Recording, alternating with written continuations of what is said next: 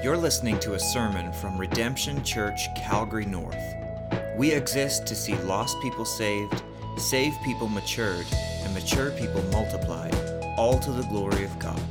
For more information, visit redemptioncalgarynorth.com.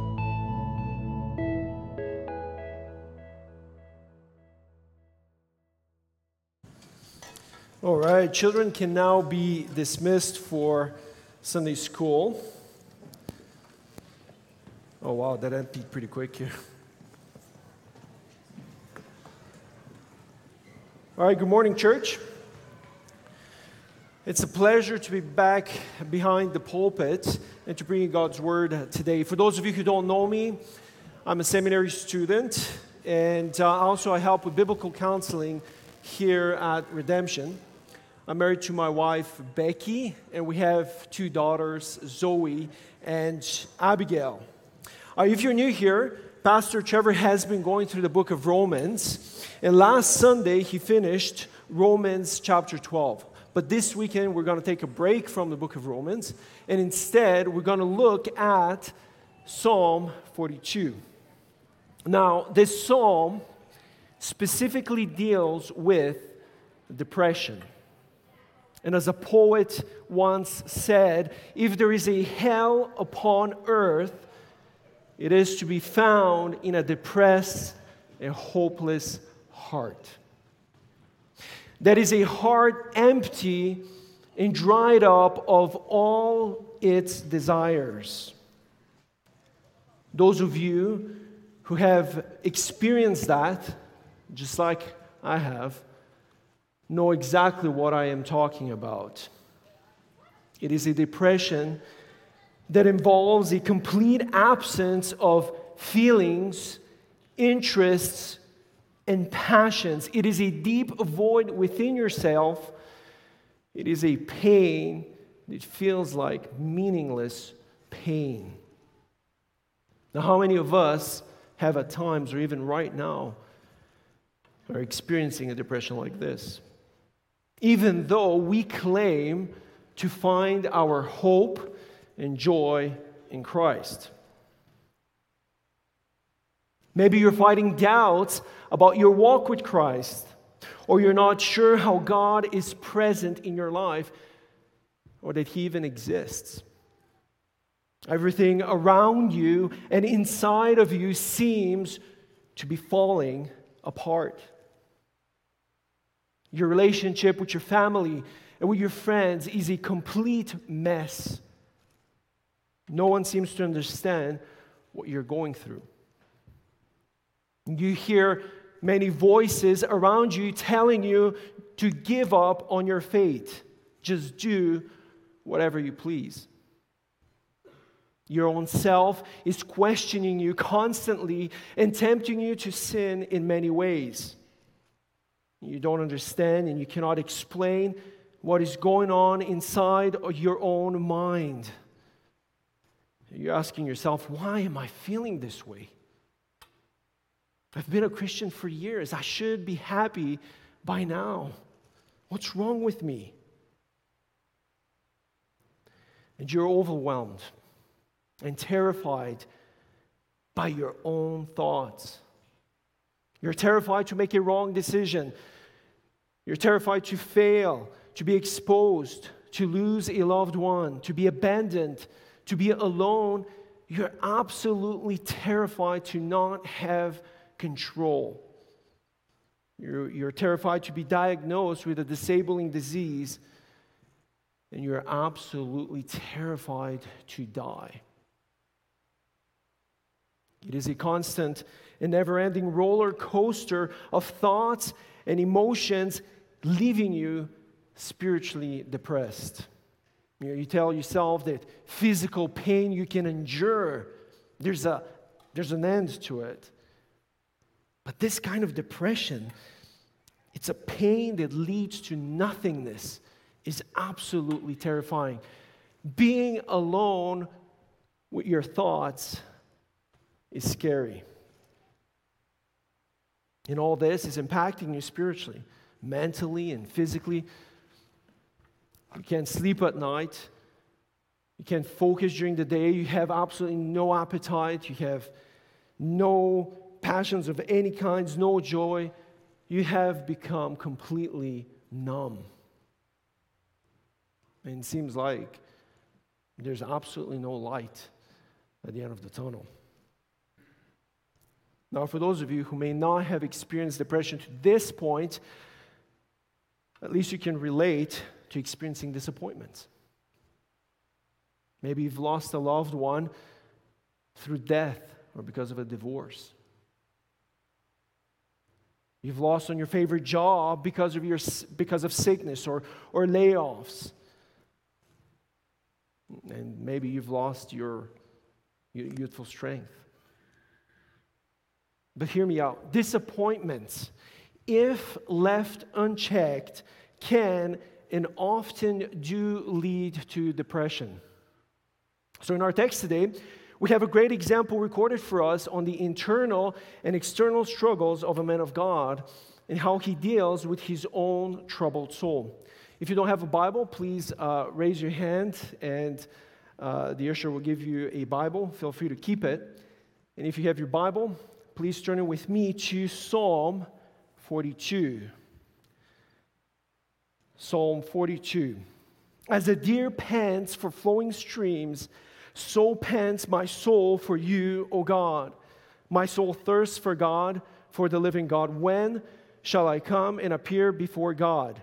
My tears have been food day and night, while they say to me all day long, where is your God? These things I remember as I pour out my soul, how I would go with the throng and lead them in procession to the house of God. With loud shouts and songs of praise, a multitude keeping festival. Why are you cast down, O my soul? And why are you in turmoil within me? Hope in God, for I shall again praise him, my salvation and my God. My soul is cast down within me. Therefore, I remember you from the land of Jordan and of Hermon from Mount Mizar. Deep calls to deep at the roar of your waterfalls. All your breakers and your waves have gone over me. By day, the Lord commands his steadfast love, and at night, his song is with me, a prayer to the God of my life. I say to God, my rock, why have you forgotten me? Why do I go mourning because of the oppression of the enemy? As with a deadly wound in my bones, my adversaries taunt me, while they say to me all day long, where is your God?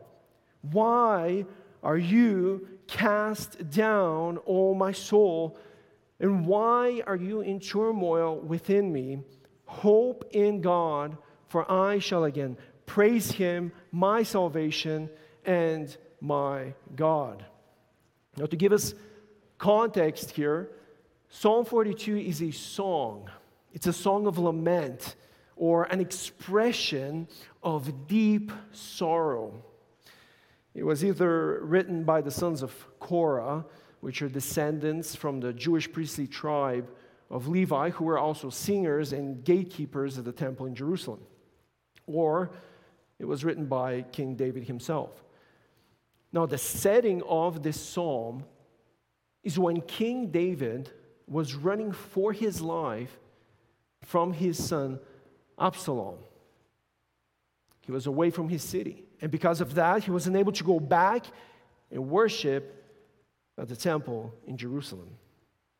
But Psalm 42 is also a spiritual roadmap on how to deal with our own selves. So I've titled the sermon, Counselling the Troubled Soul. The main idea here is that a depressed, a hopeless soul can only be healed and comforted through a redeemed soul in Jesus Christ. So today, we're going to learn that depression comes from within our own thoughts and from our external circumstances. We're also going to learn how to respond to our depression by looking to God, who will give us hope and peace in time of need. But before we get into it, let's pray. Thank you, Lord, that you have given us your Spirit. You've given us your word, Lord, to guide us in this troubled life. This troubled, and at times it looks like hopeless, helpless life. Lord, help those who are listening today and are struggling with depression to be strengthened and to see the hope that you have for them in Christ. And if there's anyone here, Lord, who's not your child, please, Lord, open their eyes, help them to repent and to believe and find true and only hope in the gospel. And Lord, help me to preach. I need your help. Please remove me from being a distraction to your word, and please work in the hearts and minds of your people. And I can only pray this through you, Jesus. Amen. All right, I have 2 points for us today: the source of depression and the source of hope. The source of depression starts from inside of us. Verses 1 to 3. As a deer pants for flowing streams, so pants my soul for you, O God. My soul thirsts for God, for the living God. When shall I come and appear before God? My tears have been food day and night. The psalm opens with an imagery that is intended to evoke intense emotion. The picture here is of a deer that is thirsty, but only for a few sips of water. It is a deer that is intensely longing to drink plenty of water from a large river, which it cannot find. It is a deer that is in the middle of a dry desert, and it is about to die because of thirst. Now, in the same way, the psalmist is experiencing a spiritual thirst and a longing, a desire for God. This desire to be with God is so intense that he must have God or die.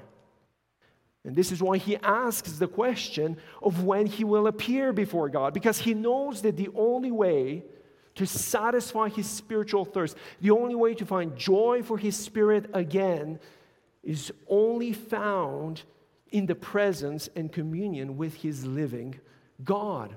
You see, it is an instinct to his soul, just like an animal's instinct needs water when it is thirsty. God, to the psalmist, is not a second thought. Spurgeon puts it this way: the divine presence is not a luxury, but a necessity to his existence. You see, the psalmist is in agony within himself. He's in turmoil, and he's deeply troubled because he feels like and tells himself that God has essentially abandoned him. He loves God with all his soul, with all his mind, with all his strength, and he needs him now. His spiritual anguish has affected him physically to the point that he cannot eat anything, but he steers day and night as he waits for God. Now, some of you are thinking to yourselves, this is describing me, how I feel today. And for others, you have been there. You've experienced this type of anguish. And for others, you feel like this trial is just around the corner coming at you. And just like the psalmist, you are having an internal conversation with yourself about your relationship with God and about your circumstances. You desire, you long for God, but yourself is telling you that God is far away from you, or that you are far away from God. And that is causing you to be spiritually depressed, to be hopeless, and to be in anguish over your walk with Christ. You doubt the presence of Christ and the foundation of your faith. Now, in the first step of counseling your troubled soul, you must remember that as Christians, we fight three enemies: the world, the devil, and the flesh. Your flesh is constantly fighting with you and is talking to you. Listen to what Paul Tripp, a biblical counselor and pastor, has to say about yourself talking to you. Quote, I find myself saying it all the time. When people hear it, they laugh. But actually, I'm being quite serious when I say it. Here it is.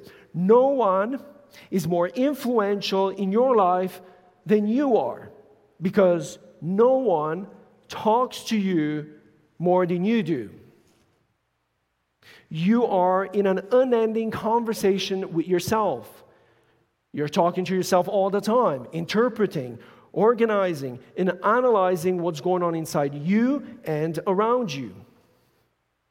You may be talking to yourself about why you feel so tired. Or maybe you woke up this morning with a sense of dread and you're not sure why. Maybe your mind has traveled back to your distant past, and for reasons you don't understand, you are recalling events from your early childhood. The point is that you are constantly involved in an internal conversation that greatly influences the things you decide, the things that you say and do. So what do you regularly tell yourself about yourself, about God and your circumstances? Do your words to yourself encourage faith, hope, and courage? Or do they stimulate doubt, discouragement, and fear? Do you remind yourself that God is near, or do you reason within yourself that given your circumstances, He must be distant? Here's the question. How wholesome, faith-driven, and Christ-centered is the conversation that you have with yourself every day? Do you remind yourself of your need? Do you point yourself once again to the beauty and practicality of God's grace? And do you tell yourself to run toward God in those moments when you feel like running from Him? No one is more influential in your life than you are, because no one talks to you more than you do.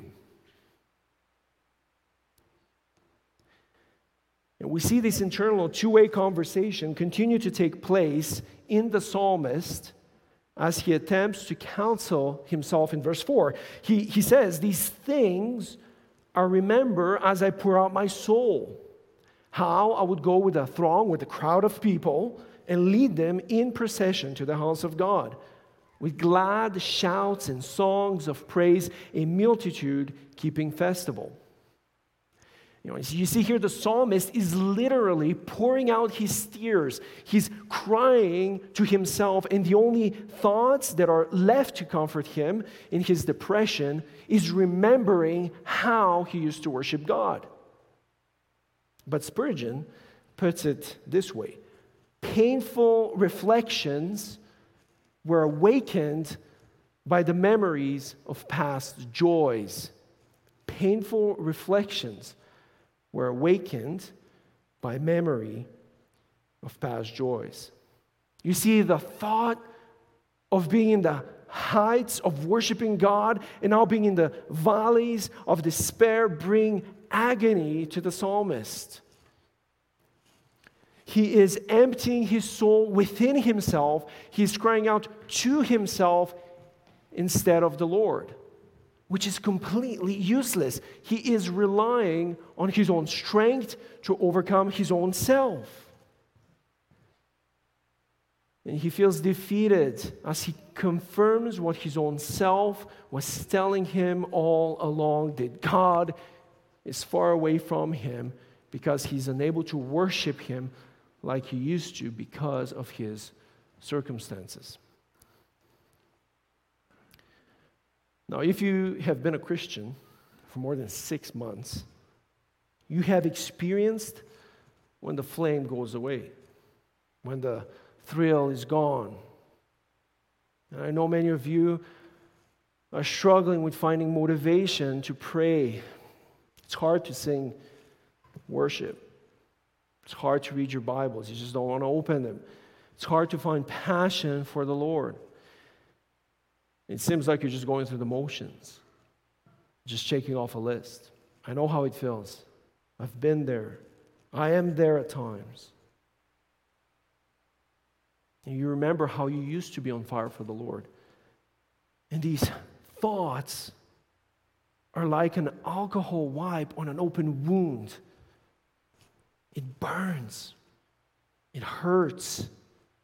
And it leads you to question your own walk with Christ.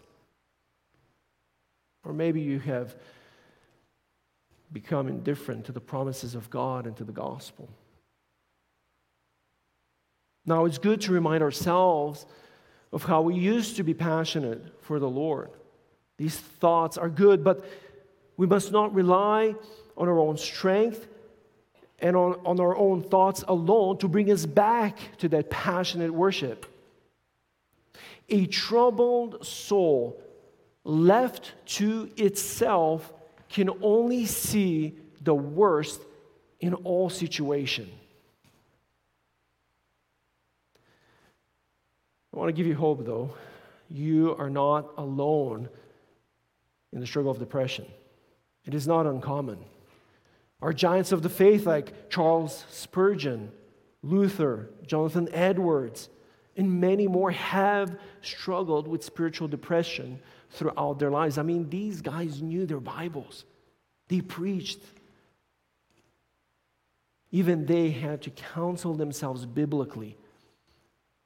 And for most struggling with depressions, even with disappointments, it is not a one-time fix, but it is a continual battle inside of your own mind. So you and I need to learn how to talk to our own selves biblically. We must remember what the Bible says about ourselves. Jeremiah 17:9 tells you that the heart is deceitful above all things and desperately sick. Who can understand it?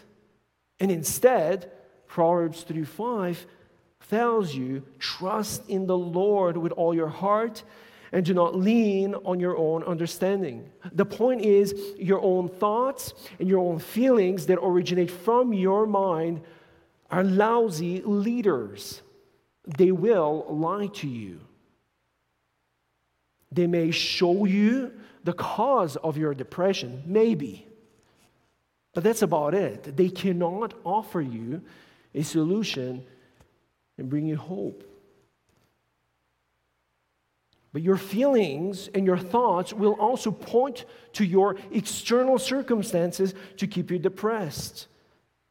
And we see in our text that the source of depression comes from outside as well as from inside. In verse 6, the psalmist is still struggling. He says, "My soul is cast down within me. Therefore I remember you from the land of Jordan and of Hermon from Mount Mizar." The psalmist's soul is in despair because of his own thoughts and because of his circumstances, and his own conversation within himself has left him feeling worse off. But in his despair, he knows that God is not literally absent because he now turns to him and says, "I remember you." But the psalmist is remembering God and his mighty works while he is far away from the temple of worship. The picture here is of the psalmist looking back in the far distance and seeing but a glimmer of the temple and remembering how he used to commune with God there, but he is prevented by his circumstances. He cannot go back there anymore. And in his despair, he has not abandoned his faith in God. So instead of looking within himself and to his spiritual good old days, he looks to God and remembers him. The psalmist begins to talk to God instead of himself and tells God about his agony. And we see this in verse 7, "Deep calls to deep at the roar of your waterfalls. All your breakers and your waves have gone over me." The psalmist uses the word deep to refer to a deep ocean. He's like a log in the middle of a storm that keeps battering him and sending him underwater. He is literally drowning from all sides. And the trials keep coming one after another, just like waves, but not like any waves. Each trial is hitting him like the tip of a big wave that smashes into the ocean. It hurts, it is intense, it is constant, and it is both predictable and unpredictable with no end in sight. The psalmist is essentially saying, Lord, my soul is in despair. My own self is telling me you're far away from me. I cannot answer myself and find hope within. But I know, Lord, that it is your breakers, it is your waves that have come over me. Lord, I know that you're bringing these trials into my life. I know that you're present, but maybe you have abandoned me in the presence of your judgment. He tells himself that maybe his thoughts are not lying to him after all. Maybe God has abandoned him. And in the same way, you're drowning in your trials today. You may be telling yourself that by now you should have been married. Instead, you're not. You're feeling very, very lonely. Or your marriage should have been repaired. Or you're married, you have a perfect family, if that even exists. But for some reason you feel alone. All these people in your house are strangers. No one understands you. Or you should have overcome that sin you were dealing with. But it just keeps creeping up again and again. And condemnation weighs heavy on you. You turn on the television. War. Division in our own country. Then you turn to the churches. There's division in the churches. You look at your circumstances, you look at everything, and it just leaves you doubting if God will truly provide for you. Is God going to come through? But you know, at the same time, that God is allowing these trials, but you don't understand why. Like the psalmist, you feel God has abandoned you in your circumstances. And to make matters worse, you cannot find comfort in God like you used to, and yourself and all those around you are mocking you. And they're all saying, where is your God? Look around. Where is God? The psalmist is going through the same situation, verses 9 and 10. He experienced opposition from those around him in addition to having to deal with his own self. He writes, I say to God, my rock, why have you forgotten me? Why do I go mourning because of the oppression of the enemy? As with a deadly wound in my bones, my adversaries taunt me while they say to me all the day long, where is your God? The psalmist acknowledges God as his rock. Maybe he remembers how God delivered him in the past. The psalmist knows very well that God is his rock in whom he takes refuge, his shield, that God is the horn of his salvation, that God is his stronghold. I mean, the psalmist has experienced that. He knows that firsthand. Then why does he feel forgotten? It's because he's listening to himself that God has forgotten him instead of listening to the promises of God. And then, in addition to that, he's also listening to those around him who are mocking him by saying that God has indeed abandoned him. A Bible commentator puts it this way, quote, "The psalmist is like a dying man, and his God, the rock, is silent. His whole being is distressed by his enemies and by God's silence." Now, I believe it is fine to be honest with God and to ask him about your trial and about your depression. Pour out your tears to him just like a child would to his parent. But you must not let go of your faith in God.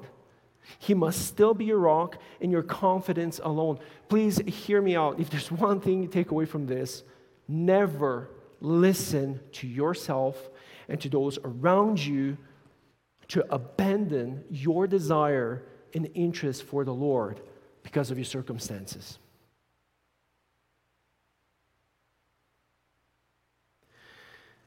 Now, as we saw that the first step in counseling your troubled soul is to know your own self will lie to you, the second step is to understand that you will face opposition from many sides in addition to having to deal with your own self.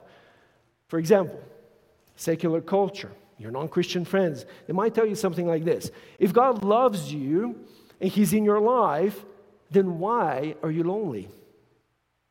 That man or that woman you like, yeah, they're not a Christian, but you like them, and they like you.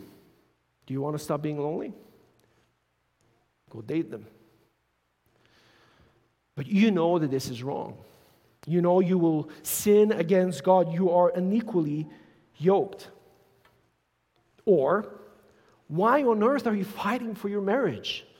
Your spouse cheated on you, or your spouse may be living with you, but there is no longer passion in your marriage.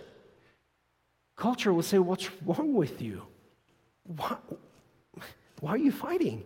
Divorce. Find somebody who truly loves you. Feel the butterflies in your stomach one more time. But you know this is also wrong and that God hates divorce. And to make matters worse, the devil is continually against you to bring temptation and to condemn you for that sin you're still struggling with. He casts doubts about God's care and love for you. Did God really say that he loves you? Is God really in your circumstances? And in your state of spiritual depression, in your hopelessness, your soul is cast down. You listen to yourself, the world, the devil, and you fall into more sin and into more depression, and you're stuck in this free falling black hole, not knowing how to get out of it. But thankfully, we have God's Word. And he shows us how to respond to our own selves biblically and find true hope and peace. Which brings us to our second point, the source of hope. The source of hope through God's character. Verses 5 and 11. Why are you cast down, O my soul? Why are you in turmoil within me? Hope in God, for I shall again praise him, my salvation and my God. The psalmist now counsels himself and answers his troubled soul. You see, the psalmist knows the cause of his grief. He knows what his own self is telling him and what the world and the devil, what kind of lies they're leading him to believe. And he knows that God is present. He also knows the real root, the real cause for his cast down soul. It boils down to this. The psalmist knows that he feels cast down because of sheer unbelief in God. Himself has forgotten God, not the other way around. And because of that, his relationship with God was not where he wanted it to be. But the psalmist knows that God's grace is the ground for unshaken hope. The psalmist was very familiar with God's truths. He used to lead people in the temple. He knows Psalm 34, verses 17 and 18, that the triune God is close to the brokenhearted, and that he hears the cries of his people. He sees their misery and acts. He knows that God will turn his sorrow to joy regardless of his circumstances. You see, the psalmist is preaching to himself. Listen to what Martin Lloyd-Jones, he was a doctor, a physician, turned pastor. This is how he explains the tension between the flesh and the redeemed soul. Quote, "Have you realized that the most of your unhappiness in life is due to the fact that you are listening to yourself instead of talking to yourself? Take those thoughts that come to you in the moment you wake up in the morning. You have not originated them, but they start talking to you. They bring back the problems of yesterday. Somebody is talking. Who is talking to you? Yourself is talking to you. Now, this man's treatment was this. Instead of allowing his self to talk to him, he starts talking to himself. Why are you cast down, O my soul, he asks. His soul had been depressing him, crushing him, so he stands up and says, Self, listen for a moment, I will speak to you. The main art in the matter of spiritual living is to know how to handle yourself. You have to take yourself in hand, you have to address yourself, you have to preach to yourself, you have to question yourself, and you must say to your soul, why are you cast down? What business have you to be disquieted? You must turn on yourself, condemn yourself, exhort yourself, and say to yourself, hope in God, instead of muttering in this depressed, unhappy way. And then you must go on to remind yourself of God, who God is, and what God has done, and what God has pledged himself to do. Then, having done that, end on this great note. Defy yourself, defy other people, defy the devil and the whole world, and say with the psalmist, hope in God, for I shall again praise him, my salvation and my God.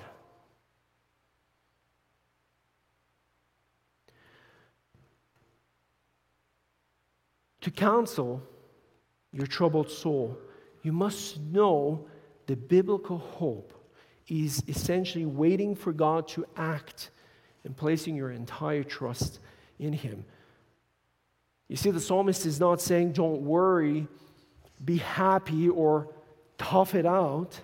Instead, he tells himself to look to God, and in the same way, we regain our footing, we regain our joy by preaching truth about God to our own selves.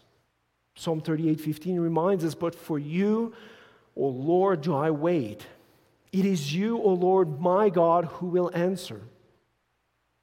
As you wait for God to act, you should remind yourself of his character. And one way you can do that is to look to God's sovereignty, that he is in control of every area in your life. You can memorize, recite, and preach to yourself Isaiah 46, 8-11. Remember this. Stand firm. Recall it to mind. Remember the former things of old. For I am God, and there is no other. I am God, and there is none like me, declaring the end from the beginning, and from ancient times things not yet done, saying, my counsel shall stand, and I will accomplish all my purpose. I have spoken, and I will bring it to pass. I have purposed it, and I will do it. And after you're done memorizing this verse, reciting it, reading it, then you go on to Romans 8:28. And we know that those who love God, all things, even the most vile of circumstances, all things work together for good for those who are called according to His purpose. I want you to think about your circumstances in this way. They're like musical notes on a musical sheet. You have your high notes and your low notes, the good times and the bad times in your life. But it is God who has orchestrated and arranged all of the notes, all of the circumstances, trials, and oppositions. He has orchestrated them to form a beautiful melody of your redeemed life. You may not see how it all plays out, and some trials keep repeating themselves just like a chorus. But you hope in God's sovereignty, and you praise Him and trust Him that He is in control of your life. Preach that to yourself when you feel lonely and sad. What if, I'm not saying that's for everyone, but what if through your loneliness, God is preparing you to experience more of Him, to depend on Him, maybe to help another person down the road? What if God uses your loneliness as a spiritual preparation so that your marriage is not an idol? The purpose, one of the many purposes of your sufferings today as Christians is because God is removing your reliance on yourself and your circumstances so that you depend on Him. For His grace is sufficient for you, and His power is made perfect in your weakness. 2 Corinthians 12:9. And remember 2 Corinthians 4:17-18. That this light momentary affliction is preparing for you an eternal weight of glory beyond all comparison as you look not to the things that are seen, your circumstances, you don't look to that, but to the things that are unseen.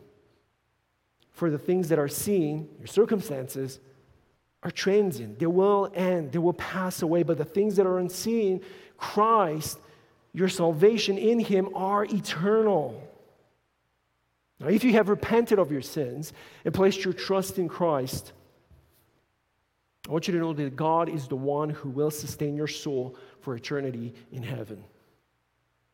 And He is preparing you for that today, during your suffering. He is sustaining you.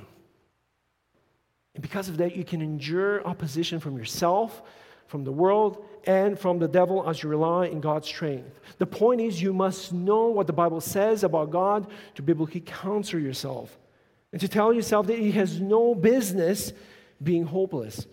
You can buy MacArthur Topical Bible. It will help you to learn what the Bible has to say about anxiety, about fear, and other topics. A good systematic theology will also help you to learn about God, about man, sin, and Christ. Meditate on these things. And lastly, we find hope through prayer and worship. By talking and singing to a loving God who is always present because of Christ's sacrifice on our behalf. The psalmist says in verse 8, "By day the Lord commands His steadfast love, and at night His song is with me, a prayer to the God of my life." Remember that the psalmist was feeding on his tears day and night in verse 3. Now the psalmist reassures himself of God's daily love toward him. You see, his circumstances did not change. It's him who changed because he's looking to God. And he knows that because of God's love, His praise has not departed from him, even at night in the darkest moments. All seemed lost, but God's continual love comforts his troubled soul and leads him to praise and commune with God in prayer. Do you understand and know how much God loves you? Ask Him in prayer to help you grasp the love of Christ that He has for you. And here are some practical ways that you can meditate on the love of God. God's love is displayed through Christ. So in our scripture reading from today, Matthew 26:38, Jesus said, "My soul is very sorrowful, even to death." And in Luke 22:44, we see that this agony that Jesus went through, this sorrow was so intense that His body physically began to break down to the point that blood was coming out of his sweat glands. He knew the trial that he was about to experience. He was about to have the full wrath of God poured on him at the cross for the sins of those who would believe in him. He was in such agony that even on the cross, as he was dying, he felt God's face turn away from him as he said, "Father, why have you forsaken me?" Christ experienced an agony and separation such as the psalmist could have never imagined. Now, if you have repented of your sin and believed in Christ, you will never in your entire existence experience anything close to that. As a matter of fact, when Christ was raised from the dead and was seated at the right hand of the Father, He gave you His Holy Spirit to dwell inside of you and to give you peace that surpasses all understanding and to help you in time of need. Now, I'm not making light of your trials, but I want to encourage you to look at your trials in light of Christ's suffering on your behalf. No matter what you're going through, you will never suffer and experience separation to the point that Christ did.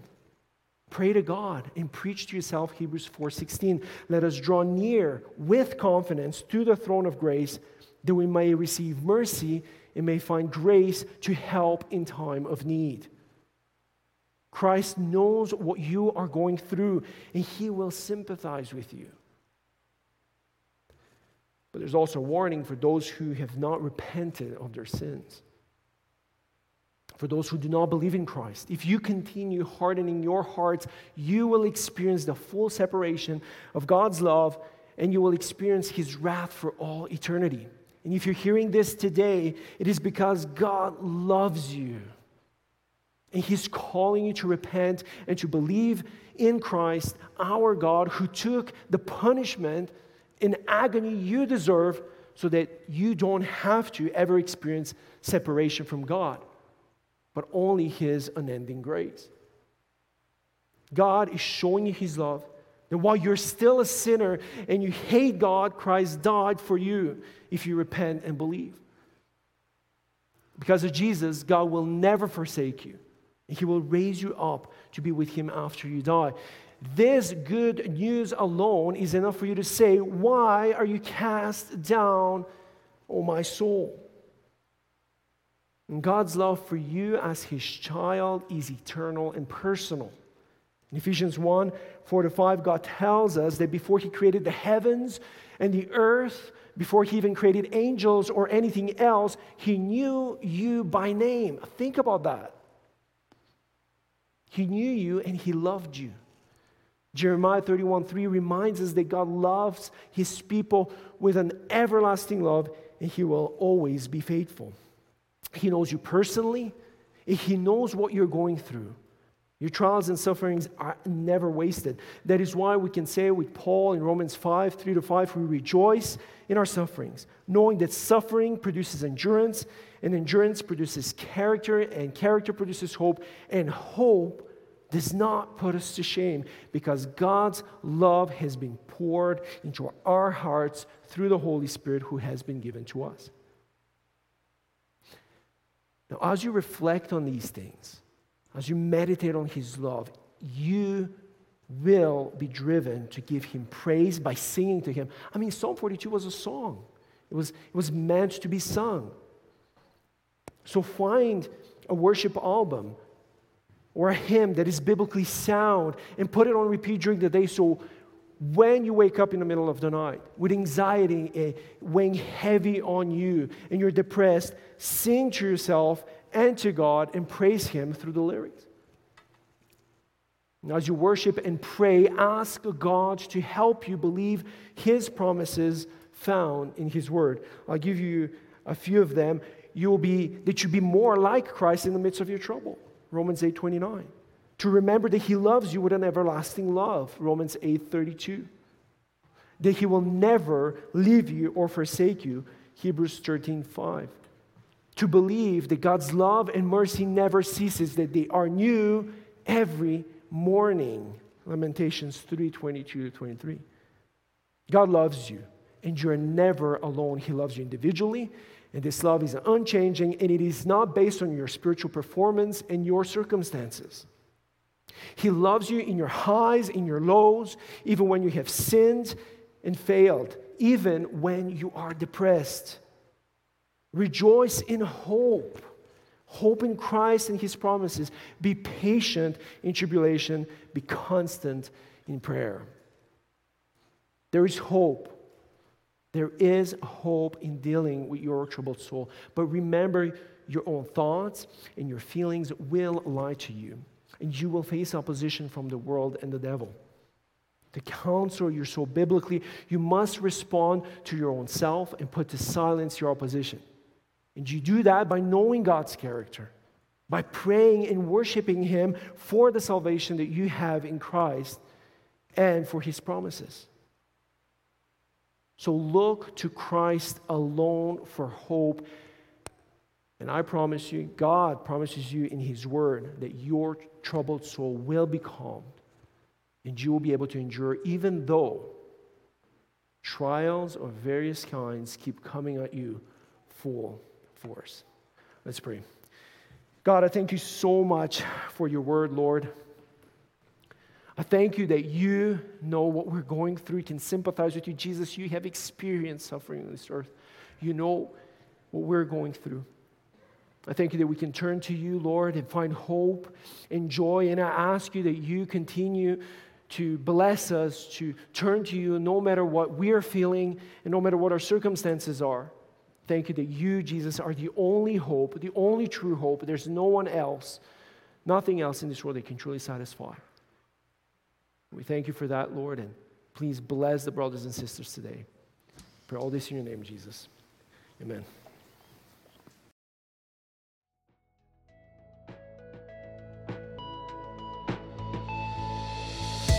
Thanks for listening to this sermon from Redemption Church, Calgary North.